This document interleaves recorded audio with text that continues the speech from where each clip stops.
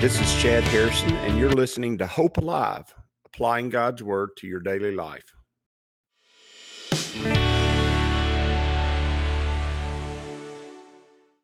Hi, this is Chad Harrison, and I am the teaching pastor of Lake Community Church and have been serving as a pastor for 25 years. I'm also a practicing attorney. This podcast is designed to help you study God's Word and find God's will for your life. I pray in the name of Jesus right now that God would open up His Word to you and allow you to see Him and to know His will, that you might glorify Him and that you might walk in faith and power each and every day, especially today, in Jesus' name. Good morning. Welcome to Lake Community Church's morning Bible study. We are in Genesis chapter 37, and we are into the life of Joseph. It's an important story. Like I said yesterday, he takes up most of, if not all of the rest of the book of Genesis. His story or ancillary stories to his life take up the most of the rest of the book of Genesis and begin the whole story of God and his people. And so I think that he is a wonderful kickoff to that. Now, the passage that we're dealing with this morning is an important passage. It is a difficult passage. It is really difficult from a spiritual sense, or when you're studying the Bible, the way I try to study it, to looking at the symbology, looking at how God uses his words, because remember, Jesus is the Word. I want to see how God is presenting himself, how he is showing himself to us through his Word. And so it is really important that when you're studying God's Word, when you're looking at this passage, that you see it from God's perspective. It's not easy. It is like I said, a very difficult passage. It says, now Israel loved Joseph more than all his other children. I love that. He says he loved Joseph more than all his other children. And the reason I find it so interesting and it intrigues me, it causes me to step into it and seek after it, is because, remember, I told you before, when God uses the two names of Jacob or Israel, when he uses those two names, he is giving you an indication of things. When he uses the name Jacob, he's speaking to this man's earthly nature, his sinful nature. He's speaking to his time before he's redeemed. He's speaking to his walk that's not a walk of faith. And so when he speaks of Israel, when he calls Jacob Israel, remember that's the name he gave him when he wrestled with him on the shores of the river waiting to see Esau. That's the name of promise. That's the name of hope. That's the name of God's blessing. That's the name that you're a prince of mine. You're important. You're a prince of the king. And you've been changed. You've been changed not by your good works, but you've been changed by faith. And it says here that Israel loved Joseph more than all his children. And notice it's using that name Israel. It's using that walk of faith name, that name that comes from him understanding God and knowing God and seeing God face to face. That journey that he went on that started at Bethel, where he first met with God, then went through his 20 years with Laban, where he learned how to do right and learned how to be good and learned how to be godly. And then his journey back to the promised land, and God meeting with him again after his sons have acted wrongly and done wrongly, and his family was in danger, and God gives him the name Israel with Esau, but he also renews his promise with him after his sons have acted evil and wrongly. And so in his walk of faith, he loved Joseph more than all his other children. Now it says because he was the son of his old age, and that may be that he actually fathered, or that he was actually more of a father to this child, this boy named Joseph, than he was to the other children. Maybe that he taught him how to walk with God and actually invested in him more than his other children.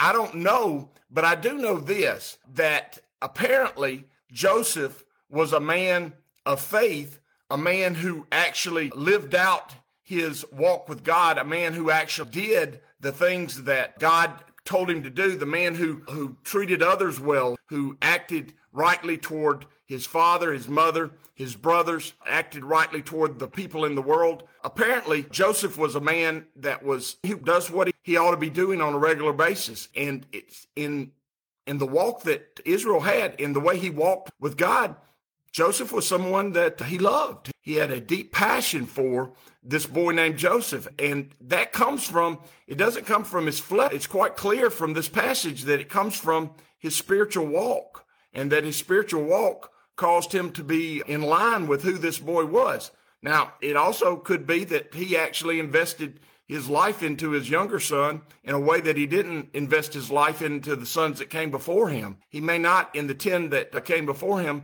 actually taught them the ways that he had with God. And that happens a lot with believers nowadays. A lot of times we allow children to grow up on their own. A lot of times we think that they're autonomous and in some ways righteous or good beings on their own. The Bible says that we're not, that we grow up, that we're born. In fact, the Psalm of David says that we are conceived in sin in our mother's womb. Our conception passes on the sin nature of our father, and Hebrews teaches that also. But our sin nature passes on through our conception from our father, and we are sinful from the womb. And what is required for children, what is necessary for children, is that they be taught righteousness. Righteousness is not innate to them. It doesn't just come out of them. Holiness and being a person of good character and being a person of good report is not something that just comes by happenstance. It's not something that's born innately in them. It's something that has to be grown in them. And so many times I hear people using terminology when they're speaking to their children as if they're their friends, and acting as if they need to, in some ways, cajole them into doing something it's just societally something that needs to be done. When a child takes things and throws things in a store, that's not good. And you try to reason with a child not to do that, that's 3 or 4 years old, the reasoning skills of that child doesn't exist. That child needs to know that certain things are bad and certain things are good. Certain things are harmful, not just to the world they live in, not just to the people around them, but they're harmful to them in the moment and in the future. And they need to understand that they don't need to be doing that. They don't need to be acting that way. They don't need to be free to just do as they see fit, because we're not free to do as we see fit. We do live in a society. Our society does have norms. Now, I do realize that we live in a society where they're trying to totally upend and change those norms. A lot of the institutions and things that we have as far as our government, as far as our society, those are institutions that are formed. Those are things that have happened over hundreds and thousands of years. And the reason that they have formed and happened, I'm not talking about the bad things. I'm not talking about things that cause destruction. I'm not talking things that ultimately destroy societies. I'm talking about things that are good for societies. Those things have grown up over the generations. And the reason they've grown up is because we found out, hey, that works. The best place to raise a child is in a family.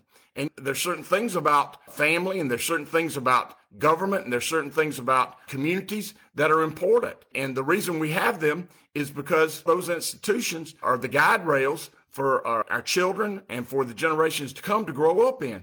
And when you just willy-nilly start destroying those guide rails, when you start destroying the things that cause us to be able to be good people toward each other, to live together, that's just not a good thing. It's destructive. And the Bible spells many of those things out. And really, to tell you the truth, these efforts to destroy these things are oftentimes an effort to destroy what God has put in place. They're a direct attack by the enemy. The family was instituted by God. The church was instituted by God.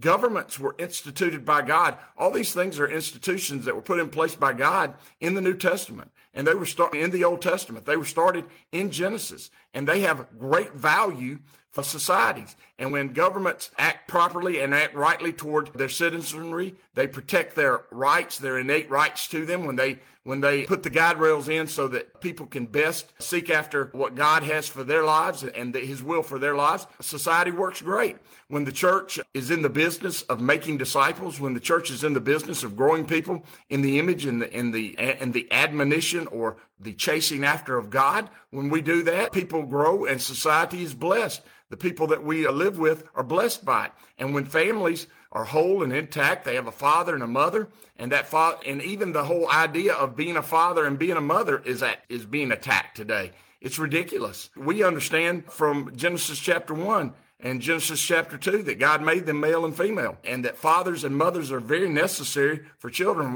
We're told so many times that a mother can be a father. I talked to a lady in our church just 2 weeks ago, and she said, I raised my children by myself. And she said, I tried to be a father to them, but she said, I'm not a father. She said, I was a mother, and sometimes me trying to be a father caused me not to be very good at being a mother. It was a struggle for me. Why? Because we know sociologically, we know through study after study that children grow up best when they have a father and mother who invest in them, who invest in their lives, who give them both sides of the coin, who show them how to be who they ought to be. And Joseph was a son of Israel's old age when he was really walking with God. And so Joseph got the benefit of a father who was walking with God. Perhaps his brothers didn't get that benefit.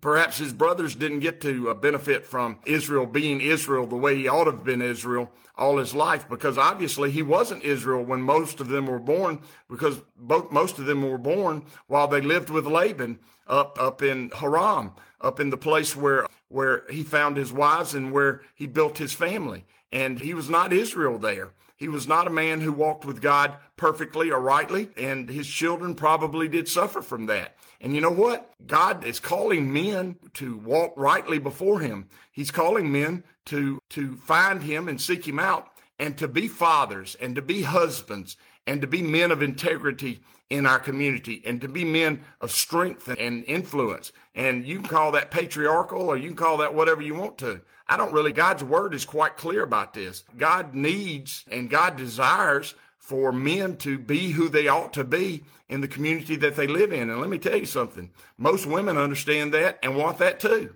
And women who come along and tell you that maybe they say to you, I didn't have a good experience with that, and so I just think I'll tear that institution down. Your personal experiences and your personal issues are not good reason to destroy whole institutions, especially institutions which we know not only through history, not only through psychological studies, not only through our sociological looking at the world we live in, those institutions that exist that have helped and led people to the good things of God, those things don't need to be destroyed just because you didn't have a good experience with them. That's just like saying, you know what, I had a car accident, and that car accident caused me to be injured, and I suffered from that injury for 10 years, so I think we ought to get rid of cars. And you tell you the truth, the whole reason we got roads is so we can have cars on them, and I think we ought to get rid of roads also because I didn't have a good experience with them, because it didn't work out perfectly for me. I think we ought to just get rid of that whole idea of having roads, and I hate to say that, but that's foolishness. And not only is it foolishness, it's foolish for people to even listen to it. Just because your personal experiences in certain situations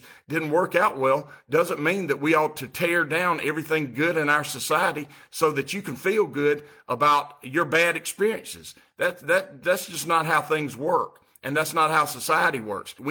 I hear people saying all the time, we need to dream and come up with new ways of doing everything. You know what? That's a limited and a selfish and really a myopic view of how we live in this world. There's a reason why these institutions exist. Now, can they be tweaked? Can they be changed so that they work better and more? Obviously they can, and we've done that. And let me tell you something, there's been a lot of bloodshed over doing that. When we started as a nation, we enslaved people. But you know what? Hundreds of thousands of people died in a war, most of them not the ones that were enslaved. Most of them who died in that war died to end that. That institution was bad. And there are institutions that are bad, and there are things that need to be changed, and there are situations that need to be adjusted. But that doesn't mean we throw everything and redream something. Most of those dreams that they're dreaming are nightmares. And you can see that going on in our cities. You redream that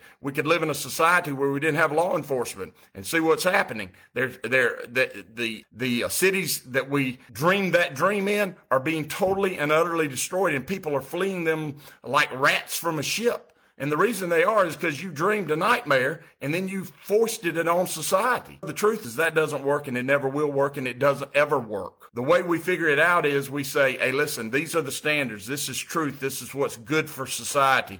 And just because people in society don't live that out properly doesn't mean we're going to destroy it. We're going to help people. We're going to show people how to live right. And that's what the whole story of this verse is about. It's about people namely Jacob, or his new name Israel, figuring it out, and his son benefiting from it, and his son figuring out, you know what, my dad is walking this way, and it's best for everyone that he walks this way. Wow, that's a behold, look at that. And that's how it works. And so my message this morning would not be a call to love one child over the other. My message would be, while you are who you are today, your family and society can benefit from you walking as you ought to walk. Our community, our world, our families, our churches benefit when God's people learn to be who they ought to be. And let me tell you something. So many times people say, I just do this, and it's my decision and it's my will. And you know what? It's not hurting anybody else. I can tell you this. Anything that causes you not to walk with God and not to walk in love and peace with your neighbor, anything that restricts that, listen to me, hurts other people. Even though you say, it's just what I want to do and I'm not messing with anybody else, you are hurting other people, because you know what? You are in our world we live in. You're in the world we live in. You're walking around among us, and we need you to be all that God has for you so that there's benefit to everybody from it. And when you're not doing that, our society, our church, your family are hurt by that. And there's no way to get around that. God wants godly men, women, and God wants young people to grow up and seeing that and understanding that and knowing that in the world we live in the communities that we live in the families that we lead and the families that we walk with, that God desires that for us. And when we do that, people benefit from it. Your children, your family, your friends, and even people you don't know benefit from it, because they get the blessing of your faithfulness. And the blessing of your faithfulness is the grace of God poured out in the world we live in. And remember, when he fills our cups up, he's not very precise about it. Did you know that? When he fills our cup up with grace, he's like that server that just grabs that cup and just starts pouring, and it pours out all over the glass and the cup and pours out all over everything. When we walk by faith and do the things that we ought to do, the grace of God pours into us. It fills us up, but it pours out and overflows on everybody else. And it's required and it's needed in the society that we live in, that we not throw away the things that God has put in place, but that we walk in them and be who we ought to be. And everybody is blessed by it. And especially the ones you love the most, because they're the ones that are around you the most, and they get the biggest benefit from it. And why wouldn't we want that? And why wouldn't we walk? It's foolishness not to.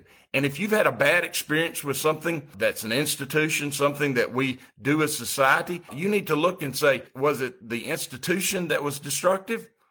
More than likely not. It was usually a person who wasn't doing what they should in that total institution, the way we do things. And so what you learn from that is, don't be like them. It's easy, isn't it? Just don't be like them. Be like God would have you be. That's the answer. As you go today, I pray that the Lord will bless you and keep you, that he'll make his face to shine upon you, and that he will give you hope and peace today in Jesus' name.